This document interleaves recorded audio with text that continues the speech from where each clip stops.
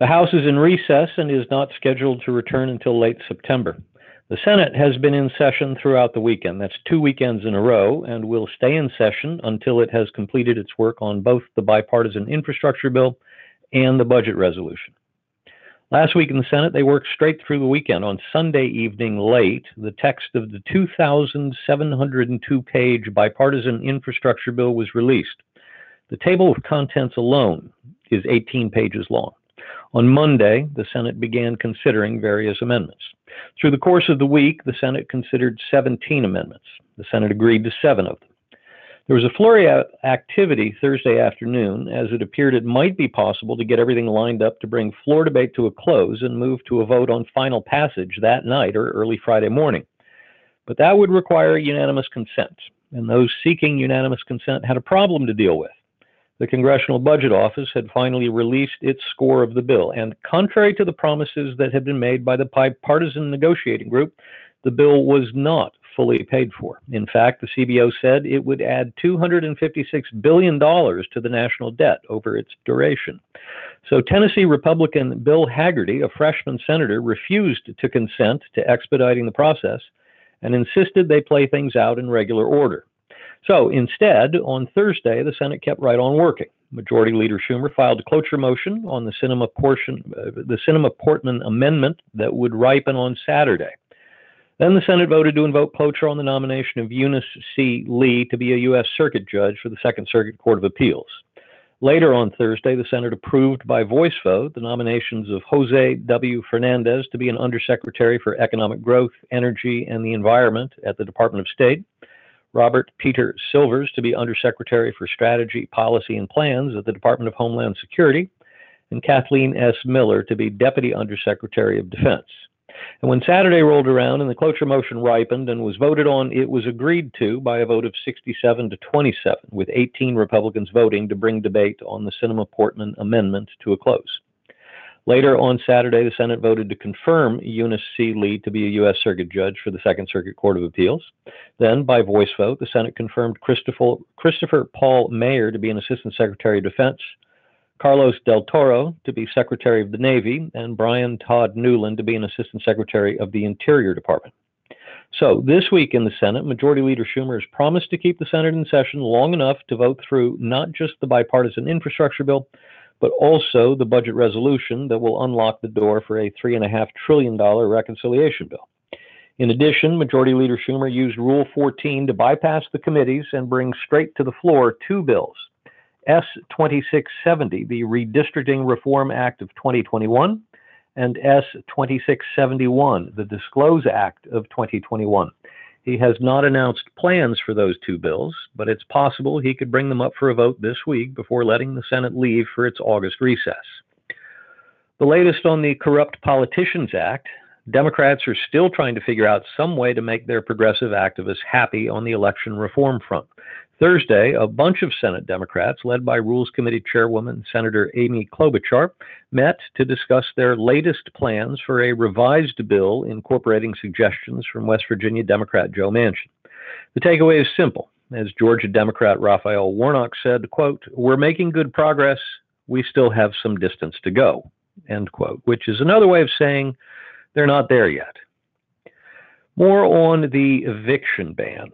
On Tuesday of last week, the Biden administration launched its most diabolical attack yet on our freedoms, and it's likely to get away with it because congressional Republicans either don't understand the stakes or are too timid to stand up and fight. At issue is the new CDC promulgated eviction moratorium. If President Biden, Speaker Pelosi, and their cronies get away with this new direct assault on property rights, they will have set a remarkably damaging precedent. The CDC promulgated an order, quote, "temporarily halting evictions in counties with heightened levels of community transmission in order to respond to recent unexpected developments in the trajectory of the COVID-19 pandemic, including the rise of the Delta variant. Accordingly, a landlord, owner of a residential property, or other person with a legal right to pursue eviction or possessory action shall not evict any covered person from any residential property in any county or U.S. territory while the county or territory is experiencing substantial or high levels of community transmission of SARS-CoV-2, end quote. It's important to note that the particular locutions chosen for this order, that is, that they're not simply extending the previous eviction moratorium, but are issuing a brand new moratorium, only to take effect in areas that are experiencing what they call substantial or high levels of community transmission of the coronavirus, is just so much crap.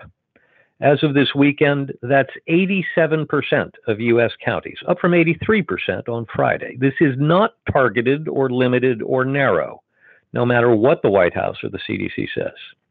Under the order, property owners in the affected areas, which not surprisingly tend to be located in red states, are denied their ability to evict a tenant who has not paid his rent. That is a clear denial of landlords' property rights. Effectively, it's as if the government had seized their property without compensating them for it. That seems to be a fairly straightforward violation of the Fourth Amendment to the Constitution, which says, quote, the right of the people to be secure in their persons, houses, papers, and effects against unreasonable searches and seizures shall not be violated, end quote. The Supreme Court recently made known its beliefs on the matter. In a late June ruling, a majority of the court held that the CDC had overstepped its authority in issuing its original eviction moratorium last September, but agreed to leave it in place because it was going to expire in a matter of weeks. Further, said the court, any new eviction ban would have to be accomplished by means of an act of Congress, as the original eviction moratorium from early last year was. Biden knows this. Asked earlier in the week about the prospects of extending the now expired eviction moratorium, he said, quote, I have been informed the CDC is about to make a judgment as to potential other options. Whether that option will pass constitutional muster with this administration, he meant with this Supreme Court, I can't tell you. I don't know. The bulk of the constitutional scholarship says that it's not likely to pass constitutional muster, end quote. Whether it's constitutional or not, Biden wants to do it anyway because he believes it will buy him time to relieve a current headache. But at a minimum, he continued, by the time it gets litigated, it will probably give some additional time, end quote, to address the problem with other means. To those who would say, but it's not the renter's fault he can't pay his rent, and the landlord is just a greedy, faceless Mega Millions corporation anyway, please keep in mind it's not the landlord's fault the tenant can't pay his rent either. Further, the CDC didn't issue an order to the banks, the insurance companies, the mortgage lenders, and or the IRS telling them they can no longer collect the monies due from the landlords who are no longer receiving rent payments from their tenants. And most landlords, I'm willing to bet, would object if the CDC tried to issue such an order. Moreover, according to the most recent statistics, mom and pop landlords are the owners of almost 23 million rental units. That's about 40% of the rental properties available. Further, 40% of landlords own property worth less than $200,000, and another 30% own property valued in the $200,000 to $400,000 range. So more than two-thirds of landlords own property valued at $400,000 or less. These are not greedy, faceless Mega Millions corporations. They are our friends, neighbors, and coworkers, and their government is shafting them. But the government is doing more than just shafting landlords with this eviction moratorium. It's shafting all of us, because those property rights the government is attacking are the rights on which all our other rights rest. Devotees of Karl Marx and Friedrich Engels the world over know this. In their 1848 pamphlet, The Communist Manifesto, Marx and Engels declared that, quote, the theory of the communists may be outlined in a single sentence, abolition of private property, end quote. Then they went on to outline the steps necessary to move a society from capitalism to communism, with this listed as their first step, quote, abolition of property and land and application of all rents of land for public purposes, unquote. Perhaps it's been so long since congressional Republicans read their Marx and Engels that they don't recognize a step toward communism when they see it. Something tells me the same cannot be said of Speaker Pelosi. One thing's for sure, if the Republicans don't soon stand up and fight this, they will have allowed the Marxism they claim to be fighting to notch a huge victory. Now to that student loan payback freeze. Having demonstrated that they could roll the Biden administration with a tactic as simple as pulling a lawn chair up to the Capitol steps and sleeping outdoors for a few nights, progressives were salivating for their next show of political strength. Their target? Student loan debt. On Friday, Education Secretary Miguel Cardona announced the Biden administration would extend the pause on federal student loan payments from the end of September, when the pause had been set to expire, until the end of January. This extension was described in the official release announcing the policy change as a, quote, final extension. Of course, that wasn't enough for the left. Senate Majority Leader Schumer said, while this temporary relief is welcome, it doesn't go far enough. Senator Elizabeth Warren and her Massachusetts Democrat colleague, Representative Ayanna Pressley, said in a joint statement, quote, our broken student loan system continues to exacerbate racial wealth gaps and hold back our entire economy, unquote. Schumer, who is clearly worried about a potential primary challenge from his left, is one of the congressional Democrats putting pressure on President Biden to use some unknown executive authority to cancel up to $50,000 of student loan debt per borrower. Interestingly, last week, Speaker Pelosi broke with progressives on this issue, telling reporters that she did not think the president had the authority to cancel student loan debt. The White House has said it backs $10,000 of loan forgiveness for each borrower, but has not explained why it believes it's all right to cancel $10,000 of debt, but not $50,000. I mean, once you say it's okay for the president to issue a writ canceling student loan debt, what difference does it make whether he's canceling $10,000 of debt or $50,000? What limit does he recognize? Stay tuned. This one isn't going away either. And now to the debt limit. Raising the debt limit is about to become a thing. You'll recall a few weeks ago I told you Senate Minority Leader McConnell had said publicly that he did not anticipate any Senate Republican would vote to raise the debt limit, and suggested that the Democrats should include in their upcoming reconciliation bill a provision raising the limit so Democrats could do it without any fingerprints. Majority Leader Schumer did not take that advice well and basically told McConnell to take a long walk off a short pier. Schumer said he planned to add a provision on the debt ceiling on the continuing resolution the Congress will pass when it comes back from its August recess.